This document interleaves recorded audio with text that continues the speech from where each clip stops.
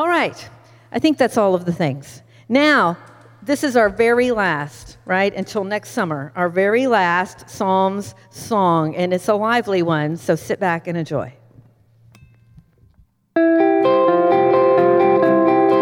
Oh, don't you dare look back, just keep your eyes on me. I said you're holding back. She said shut up and dance with me. This woman is my destiny. She said ooh, shut up and dance with me.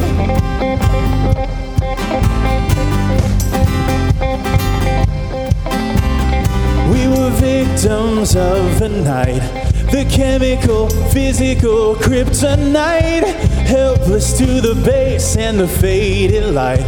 Oh, we were bound to get together, bound to get together. She took my arm, I don't know how it happened. We took the floor and she said, oh, don't you dare look back, just keep your eyes on me. I said you're holding back. She said shut up and dance with me. This woman is my destiny. She said ooh, shut up and dance with me. A backless dress and some beat-up sneaks, my discotheque Juliet teenage dream. I felt it in my chest as she looked at me. I knew we were bound to be together, bound to be together. She took my arm, I don't know how it happened. We took the floor and she said, oh, don't you dare look back, just keep your eyes on me. I said you're holding back. She said shut up and dance with me. This woman is my destiny. She said ooh, shut up and dance with me.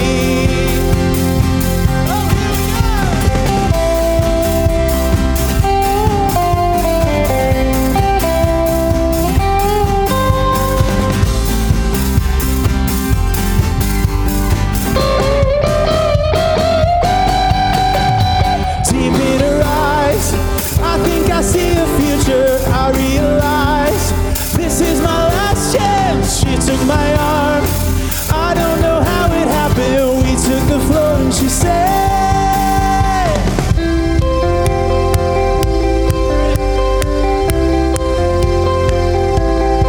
oh, don't you dare look back, just keep your eyes on me. I said you're holding back. She said shut up and dance with me. This woman is my destiny. She said, ooh, shut up and dance. Don't you dare look back, just keep your eyes on me. I said you're holding back. She said shut up and dance with me. This woman is my destiny. She said, ooh, shut up and dance with me. Ooh, shut up and dance with me.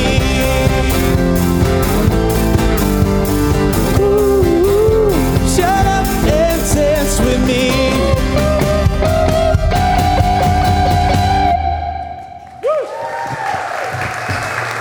All right, so that's where we're going today. We're going to Psalm 149, and I want to encourage you to either turn there or open up your implement and go there, and let's look and see what it says there. I'm going to be honest with you, I'm not a big dancer. Because I'm always afraid that I'm doing something wrong. That's the only reason. I'm afraid somebody will make fun of me, critique me, whatever that is. And as a matter of fact, one of my all-time favorite movie quotes ever in my life comes out of a movie called Wild Hogs. Okay, if you're not familiar with that, I rode a motorcycle for 40 years, my wife and I, and so, that became my, go-to movie. But there's a place there where a guy named Dudley, who's kind of the geeky, nerdy guy, they tell him, go out and dance with that girl, and he goes, I can't dance, and they said, everybody can dance, and he goes, the music moves me, but the music moves me ugly. And so he will not go out there. And of course, he ends up going out there, and the music moves him ugly. There's just no doubt about it. And it's always hilarious and fun. My wife would love for me to stay at your weddings that I've done. And I'm always just like, yeah, they're getting to the dancing part. It's time to go. We gotta get out of here. They're going to dance, and then you're going to want to dance, and then you're going to make me dance, and I'm going to dance ugly. And so I'm not one to stay overly, because I keep hearing Dudley in my head when that time comes. So there comes a time in your life, however, when you just have to stop and say, this is a dancing time.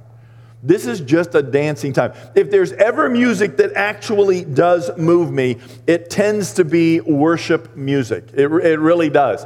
That's the music that I listen to where I just can't hardly sit still. And that's why my wife and I, when she is sharing with you and she says, well, we don't always do our devotional times together because he does his out loud and is a little obnoxious, and I do mine quietly and reverently the way God meant it to be. And that's okay. That's okay. We're worshiping the same God, and that's all right.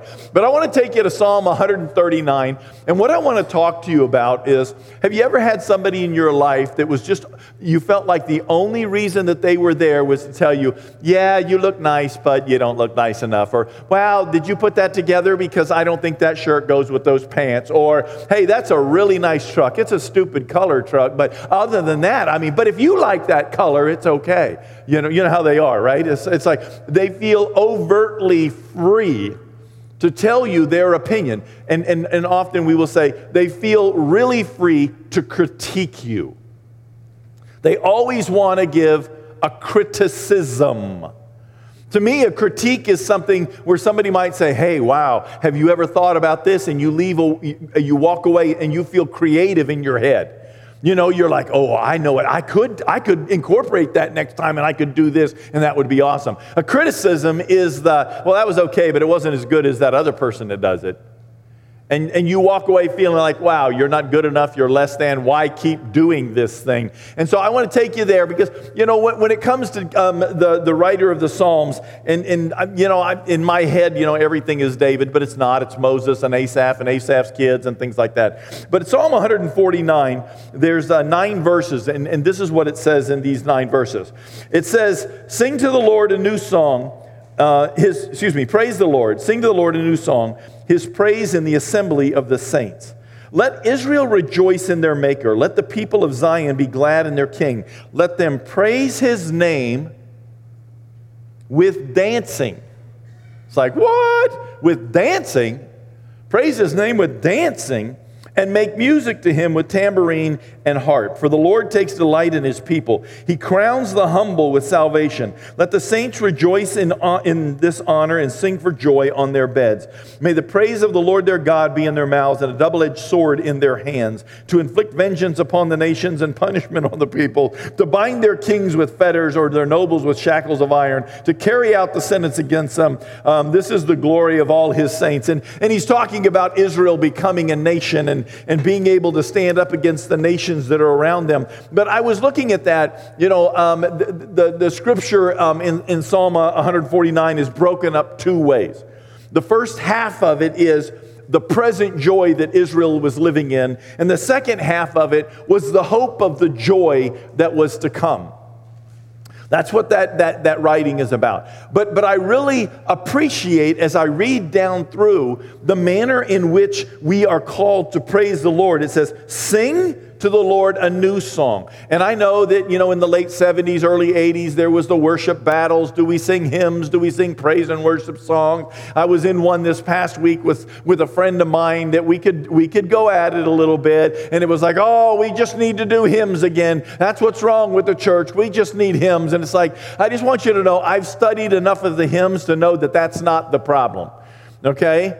There are some hymns out there that are outstanding, and I will tell you right now, I have a number of collections of a cappella groups doing hymns that I love, whether it's Bill Gaither's groups or all the groups, Harvest and some of those. I love to hear quartet-type music. I absolutely love it. And there are some hymns that are out there that I absolutely love. But there are a vast majority that we're going to sing about our little prayer wheel, a little wheel and a wheel, and once, and it's like, you're singing about prayer. You're not singing about God. You mentioned that God answers prayer somewhere in there. But see, when we do music here, we want to sing music that is like Jesus is physically in the room. That's the goal of our worship. It's like we're not worshiping a God that is up in space somewhere, sitting on a throne, like in the Marvel comic books, and there's what's his name up there on that throne, just floating around in the stars. That's not God. The scripture says, where can we go to be separated from God? If we go to the highest heights, he's there. If we go to the lowest depths, he's there. So the fact of the matter is, when we worship, we should be worshiping like he's in the room, which is why we do the music that we do, except for the Psalm songs part. It's why we do the music that we do. We try to do it as first person. And just for the record, it says right here, sing to the Lord a new song. Not the same old song, same old song, same old song, same old song. It's like we should continually be writing new music to the Lord. And listen to me, and still visiting the classic hymns. Still. It's not one or the other. It can be both and. But we look at the manner in which God is inviting people to praise him, and it's like with new songs. Together in the assembly. I know there are reasons that some of you are out there and you're not here physically in a building or at your church in a physical building. I get that. But some of you, it's just too easy for you to roll over and go back to sleep and then watch this later. That is not what God has called you to do. And it's not what Jesus said he was going to do. And I will challenge you, if it's convenience, well, you don't understand, Pastor Joe. I just don't want to get up. I don't want to do it. If all you've got is excuses, I want to challenge you that the scripture says, sing to the Lord a new song in the great assembly, not from your couch, not from your bed. I will sing in my car. My wife will testify. The other day, we went out to dinner somewhere. We were standing waiting on the lady to seat us, and she bumped me and said, "You're singing again." And it's like, I'm not even aware of it at this point in my life. I just want to sing. And I don't mean like on a stage anywhere. My heart is normally just glad. And so we want to sing to the Lord a new song. We want to rejoice in God. We want to be glad that he's our King. And then it gets to that place where it says, praise him with dancing. I heard a pastor say that one time the worship director came to him, and there were some people that wanted to dance to the Lord. And they asked him if they could do that, and he said, sure, yeah. You know, it was a flag ministry or something like that. Some of you are familiar with those from different expressions of faith. And it was in church, and they said, well, can we wear, and he just in his head said, just wear whatever you want. It didn't go well for Sunday morning. Not so good, okay? It would have been great in another setting. It's like bathing suits are awesome, except for not for Sunday morning. We don't wear them. You know, we're not here to say bathing suits are awful. We're here to say bathing suits are for the pool, the beach, all those things, right? And so that poor pastor had a meeting with the elders. Actually, the elders had a meeting with him. It wasn't me. Had a meeting with the elders afterwards. But here's the deal. It says, praise the Lord with dancing. And don't you ever feel like you want to dance? Were you so grounded in religion when you met Jesus that you were like, no, this is how we do? And I'm sure you've all seen the thing. It's like, well, and then when you feel a little bit of the Holy Spirit, you just kind of, start doing something like this. And then there's that little poster that goes all the way through until you're a heretic and you're holding your hands up. And you're even like swinging yourself. And, it's okay, I won't break anything. They're all iron, okay, or titanium. But anyway, and we're holding our hands up and we're like, what's he doing over there? It's like he's getting filled with the Holy Ghost. So, it's going to get crazy in here next. It's like, no. It's okay. It's okay. It's going to be all right. It is okay for us to dance before the Lord. And then it goes on. So we've got this command that we're to praise God. We're to write new music to God. We're encouraged to rejoice in God. And then God says, sing to him. He says, dance to him. I know there's different groups of people out there that express their faith. And they're like, we're not going to use any instruments of the devil or of King David. We're not going to do that. And I know where the verse is, but it also says don't lay on couches. Okay? But you have a couch in your living room, I bet. And it's like, yeah, see? So we pick it. No. timbrels, instruments, harps. In Psalm 150, I think it says, the big cymbals, make lots of noise to God, it says. And then sing, always sing, even on your bed. He's calling us to a lifestyle of praise. And I began to think about that, and it's the kind of lifestyle that erupts in new music, where you just have to write some poetry. And I know everybody doesn't like to write poetry. I do. It thrills me to do that, but it just erupts when we do that. And so I began to think about dancing, and it's like, yeah, I like to dance. I'm not saying I'm going to get up here and lead you in a dance. I'm just saying I don't have any problem with people dancing in the presence of God and say, hey, what about this? So I began to think about, where does dance play in our world? Well, and I looked up something called the big dance. You know what the big dance is? You know what the big dance is? Sure you do. It's the final Australian real football tournament in Australia. You're like, no, it's not. I know what some of you are thinking right now. No, it is not. It's the NCAA. I know. But I think the term the big dance actually is precedes the NCAA in Australia. I think that's where the phrase was used. I could be wrong, and I'll be happy to have you tell me that. But in my notes, I actually have NCAA men's tournament. Okay, just so you know. Okay, the big dance is a commonly used synonym for the NCAA men's basketball tournament, even more commonly known as March Madness. The big dance comes from a Marquette basketball coach, according to them, Al McGuire, who explained to a reporter in 1977 that you got to wear the blue blazer when you go to the big dance. Marquette won the championship that year, so everyone started calling the tournament the Big Dance, okay? The other article I read said Australian final tournament game of soccer for that season. And it's like, oh, wow, what about that? So when somebody says a big dance, we always think Big Blue, don't we? Yeah, that's where we are, okay? Yes, we do, okay? That's the way it's going to be.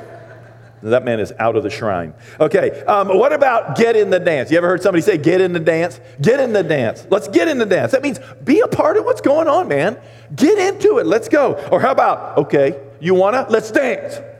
And you know when they say it like that, what's coming, right? You sit down and don't go outside, okay? Don't take it to the parking lot when they say that, okay? Because that means we're going to have a go. We're going to have a row. We're going to have a fight. That's what we're doing, okay? But all of these things have something in common. Every single one of them has something in common. And that's movement. I know it's crazy, but think about it for a second. Every time somebody says big dance, you want to dance, they're talking about physically moving their bodies. Okay? It might be in basketball tournaments. It might be in fisticuffs, pugilism out on the parking lot. It might be that. Okay? It can be all of these things, like getting involved in what's going on. You know, when you're sitting there and you guys plan out and you're going to do this, that, and then somebody goes, all right, let's dance, right? That means let's get after it. Let's do this thing. And so we see that, and they have something in common.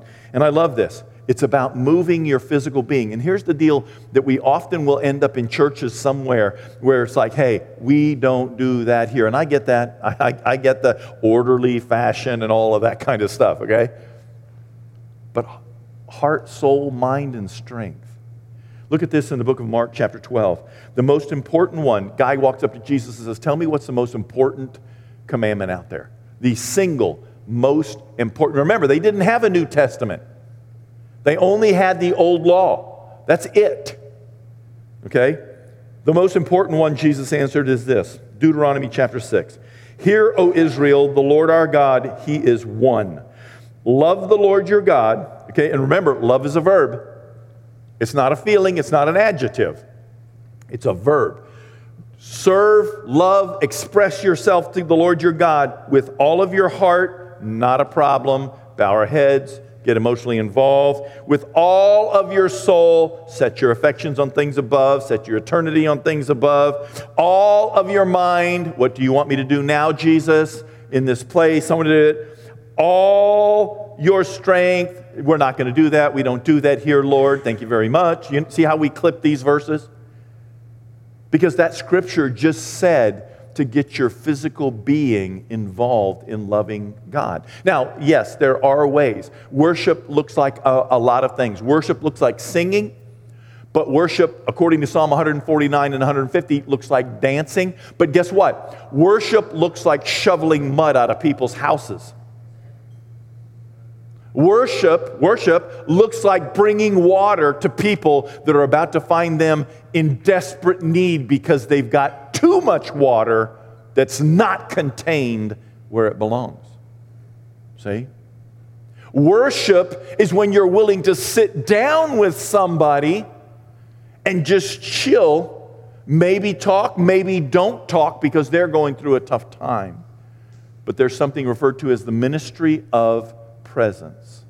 And sometimes people just need to not be alone. They don't want anybody to say anything. So there's a lot of ways that we can worship, but we certainly can worship through movement. A lot of times when we feel like we're being moved by the Spirit, there are critics immediately there. I know I was a critic.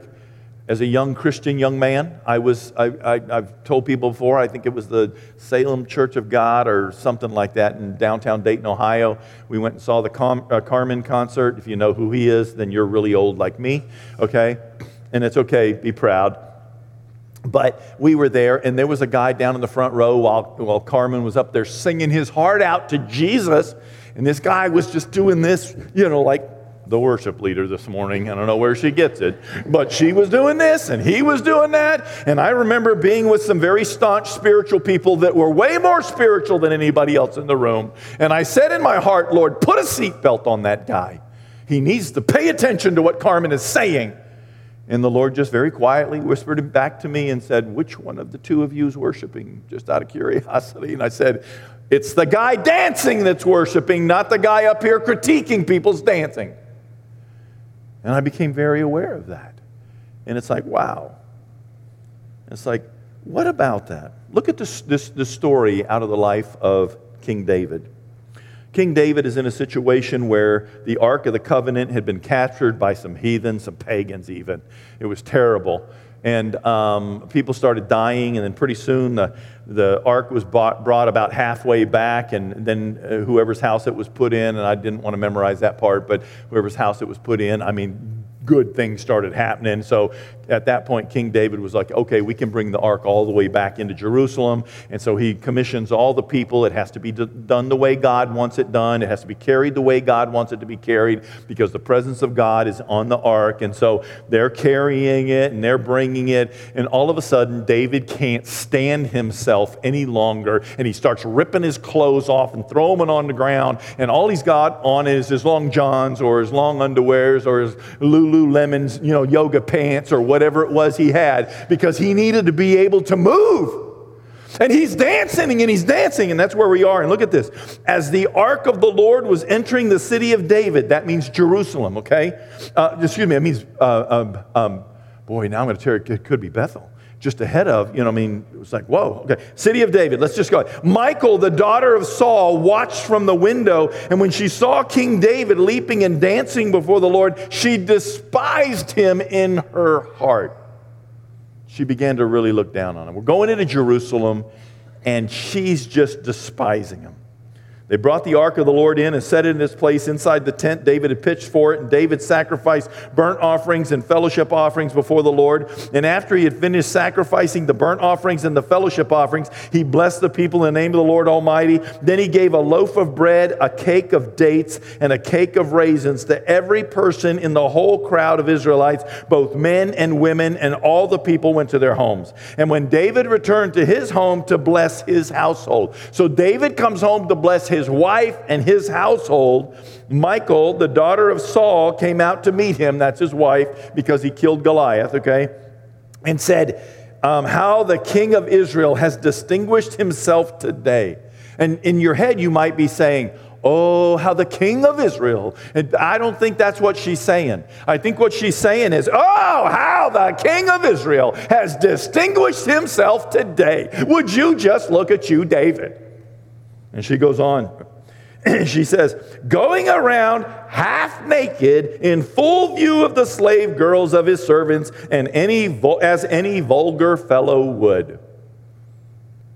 That would let us know that he stripped himself down far enough that he was considered half naked. I'm not suggesting that for a Sunday morning in here, so please don't, be thinking that way. I'm just saying that this man needed to dance. And I love the way he answers her. And David said to Michal, "It was before the Lord who chose me rather than your father or anyone from his house when he appointed me ruler over the Lord's people. I will celebrate before the Lord. I will become even more undignified than this, and I will be humiliated in my own eyes. But by these slave girls you speak of, I will be held in honor for being a king that was so passionate in his love for God that he needed to dance." And Michal, the daughter of Saul, had no children to the day of her death. There's a place in there where we begin to mock God, that we tread on ground that we don't want to walk on. And we need to be really careful of that. And in my own life, I believe that's what God was saying when I began to say, "That's not God, make that guy sit down." And the Lord was saying, "Hey, you're walking on dangerous ground, Joe. Be careful. Be careful." And so we look at this story, and we see that it looks like David stripped himself down, and kind of donned an ephod that normally the priests would wear. And then in the commentaries, it likens to something that children or women would wear. So maybe a sleeve of some sort that was just common material, light, and he allowed him to move just a little bit better. But that's where he was. Somebody who criticizes people who are dancing? People who aren't dancing. Fuddy-duddies. If you know what that means, you're approaching my age as well. If you don't know what that means, ask your grandma, okay? Because that's where we are. Fuddy-duddies. People that don't like to have any fun. People are so afraid to have fun because it'll embarrass them, that people will make fun of them, so they won't have fun. They won't take the shot. I want to talk about criticism for the next couple of minutes. Criticism is an easy form of anthropological ego defense. Believe it or not, I did not read that somewhere. I sat down and was just thinking about my own issues. And I wrote down, criticism is an easy form of anthropological ego defense. Meaning that I am defending my ego against, at times, what God is doing, and against my own desire to get outside my skin and have fun. It's a perceived self-preservation. Sometimes people lash out at people doing something because they can't physically do that thing. And so they lash out at them. Sometimes they lash out because they have low self-esteem in their own ability to do something. And so if it's not happening for me, there must be something about me, I'm a worm, and they become a person who criticizes because nobody's ever built them up and built them up. Okay? And so we look at this, and in this story, it would kind of appear that that's like what Michal was actually seeing, because God had in fact taken David and anointed him king, and her father used to be the king. And so she really didn't want to be married to David. If you read further down the line, she ends up getting married to some other guy when David's running away and things like that. And so she clearly was not looking forward to marrying this little shepherd boy who became the king. And so instead, she begins to humiliate, mock, and criticize him. Can you relate to that?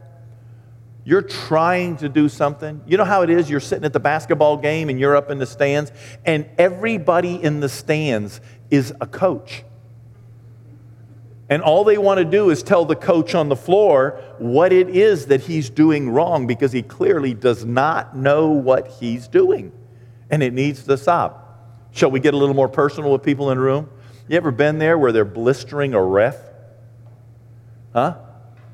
They're blistering a ref. Like they could get down there and make those calls in front of all those parents, and they could handle the criticism that comes from the stands, just of their ability to referee whatever particular game it is. It's always the people that aren't doing it that feel the greatest freedom to attack or to criticize people.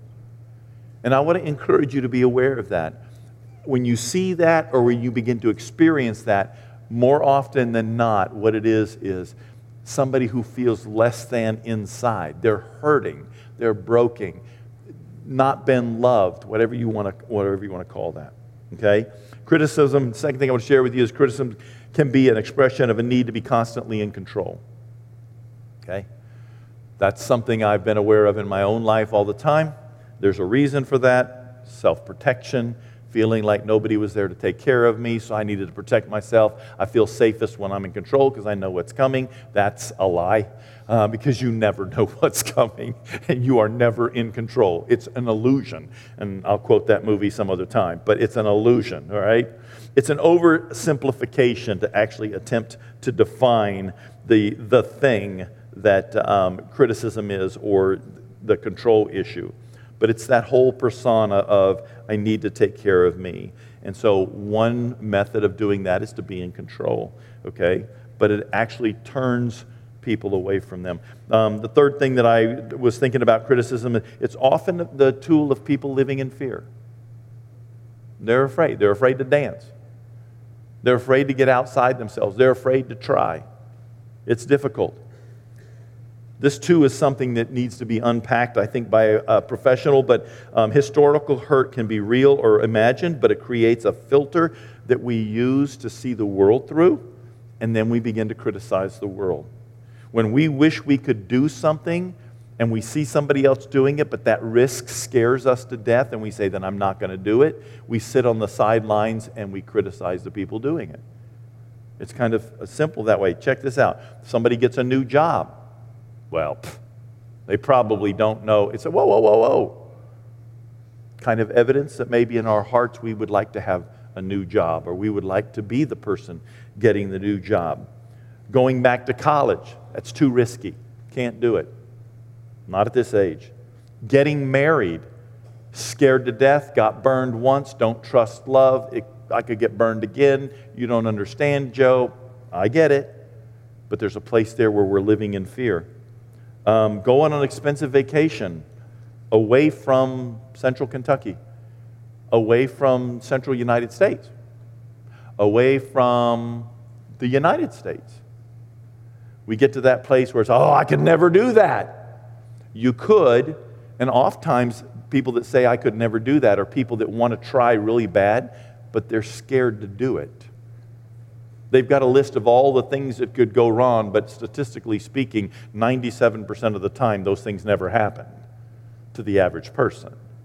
But those are the things that keep us from doing it, and a lot of times it's criticism. But we criticize people who are doing it because we fear trying and failing. Rich people are criminals. Happily married people got lucky. See how we do it? That's where our criticisms show up. Successful people are callous and compassionate on social issues. Bosses are greedy and don't care about their employees. And everyone else is to blame for my situation.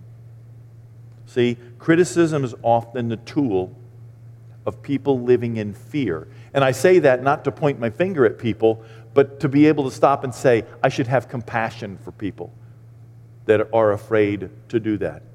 I love to scuba dive when I have the opportunity. And people will say, I can't do that. I would never do that. And it's like, okay, well, you want me to tell you what's going to happen? You're going to die. That you should really rethink that at your age. You should. And it's like, whoa. No criticism needed here. Just stay on the boat. I'm good with that. That's okay. But it's like I told somebody the other day, my goal in life is to squeeze every moment I can out of the moments that God has given me. I want to live the life and not die saying, I wished I would have. But how do I deal with criticism? Just going to go down through the way that I deal with this and just invite you to think, can this fit me as a human being? Okay? When I feel like I'm being criticized, the first thing that I really do is not throw a tantrum and lay on the floor and cry. That's about the fourth thing. That's usually when my wife shows up and says, get over yourself. Okay? If I feel like I've been given a criticism, the first thing I do is sit down and I ask myself, is it true? everything I do is not right. I am not, I'm going to say this right here in a desire of revival in our church. I am not without sin. I wish I was. I'm not. I try. That's why I tell you, I'm going to scream in your ear as long as you're here, get back up, because I believe that's our mission. Can I live without sin? I wished. Do I? I struggle sometimes as a human being. Sometimes it's my attitude, sometimes it's other things. My goal is to constantly get back up, not excuse my sin, not say all sin's the same, so God sees it, I'm not going there, we'll talk about that later. My goal is to say, God, I've sinned, please forgive me, and get back up and teach other people to do that. That's my goal, okay? But the first thing I ask myself is the criticism true? It is okay to hear somebody out that disagrees with something you've said, did, done, whatever. It's okay to hear them, okay? The past season of my life has been one of those things that I have been so hard on myself. And let's be honest, I'm not looking for your pity. Which one of us hasn't had somebody come in and needed to sit down and talk to us? Okay? But I have to ask myself, is it true? And if it's true, I wrestle with it. The next thing I ask is it constructive?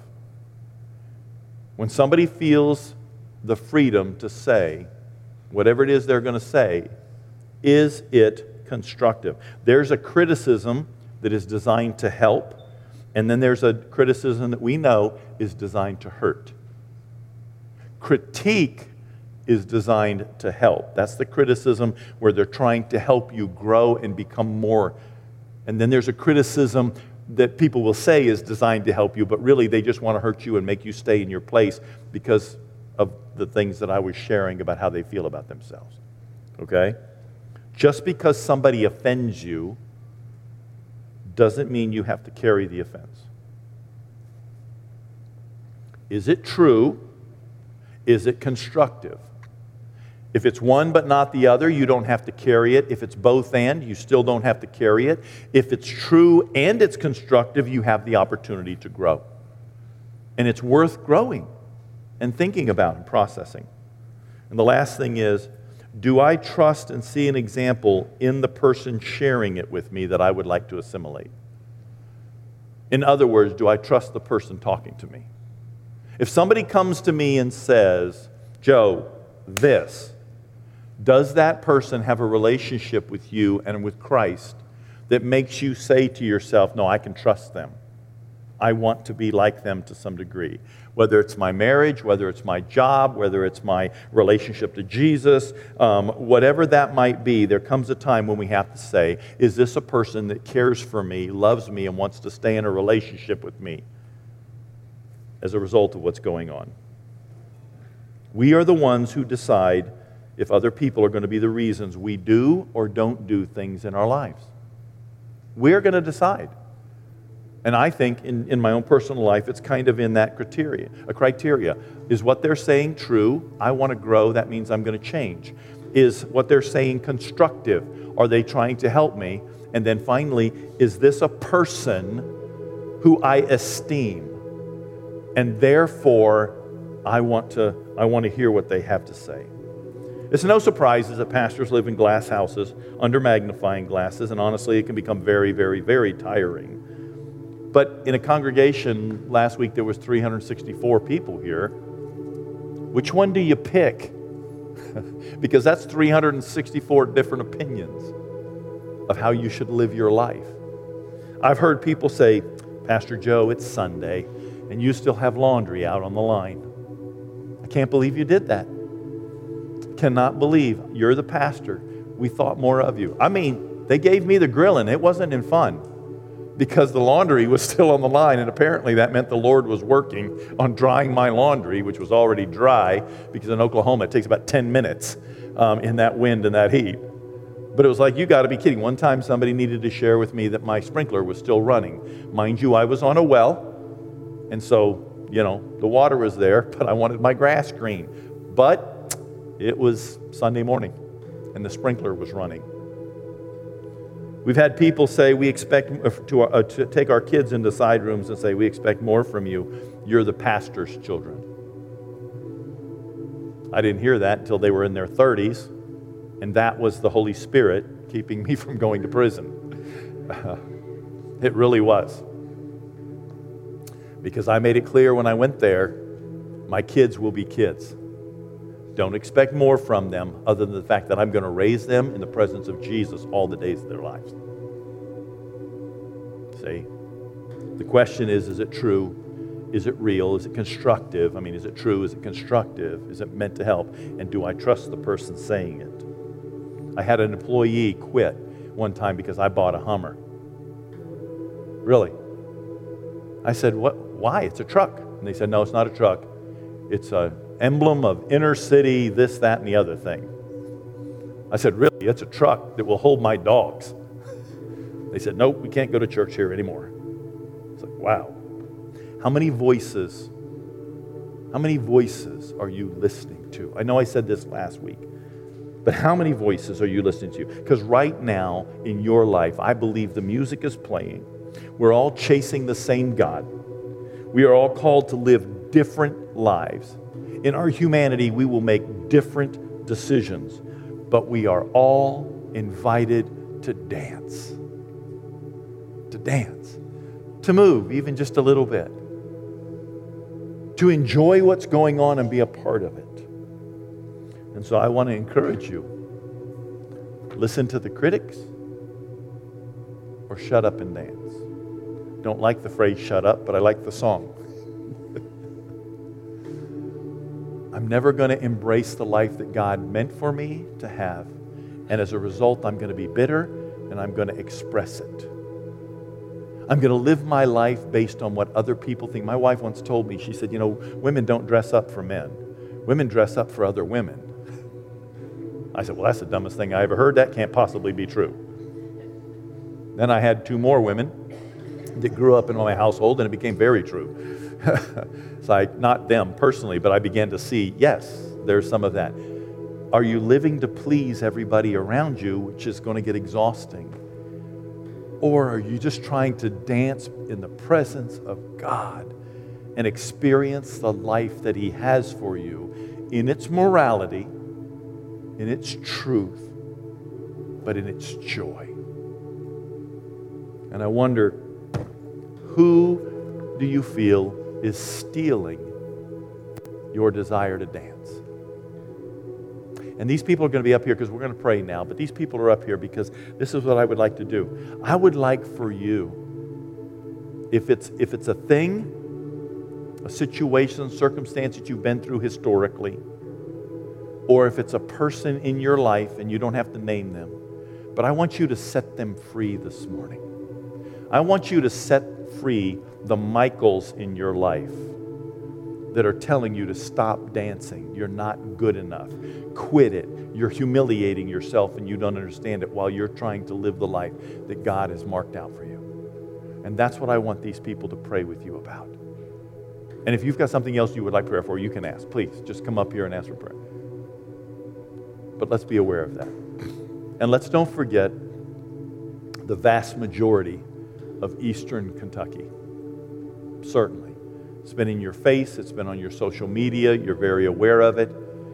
I would like to encourage you to bring water into the church. We'll be back tomorrow. The staff will be here. I would like for you to consider bringing in gas cards. I've been in touch with a number of different people who I respect in Breathitt County, Perry County, in that area. I've also been in touch with somebody that's headed down to Panko, Kentucky, sharing with me the story down there. But one of the things that they need is gas cards. They are trying to keep their generators running, to keep their house to have some sort of normalcy, keep their freezers frozen, to be able to live. And I said, you have access to gasoline? And they said, yes, we still do. Shell, BP, and Marathon.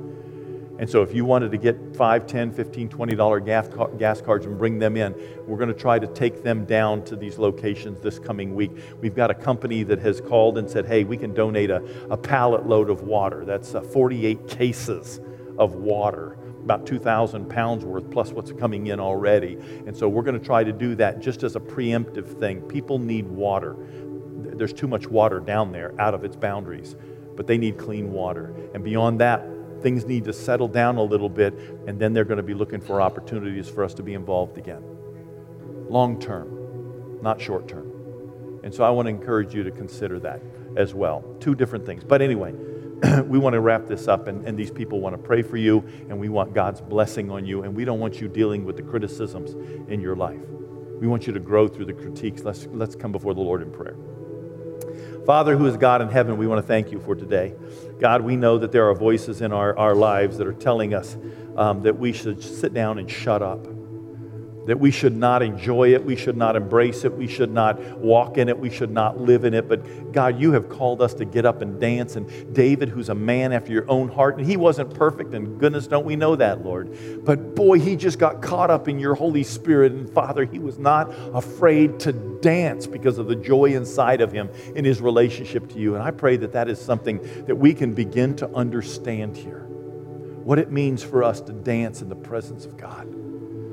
Father, in our broken hearts, we are aware of family member, friends, grandparents, whatever it might be, that are in some of these storm-ravaged areas, God, and just some of the stories coming out of eastern Kentucky, God, and even beyond. But this is where our awareness is.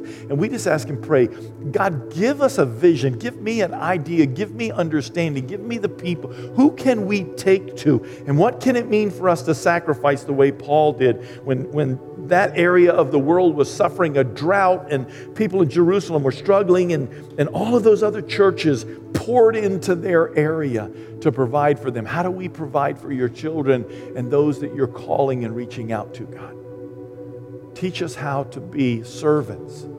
Teach us how to give. Teach us how to sacrifice. Teach us how to do. Teach us how to go. And teach us where. We only want to do what we see you doing, God, to bring love and hope to people. We ask this in Jesus' name. Amen. I want to invite you to come up to your feet. If there is something that you would like to leave here in church today, some person, some thorn, some circumstances, by all means give God a chance to bring healing to your life during this song.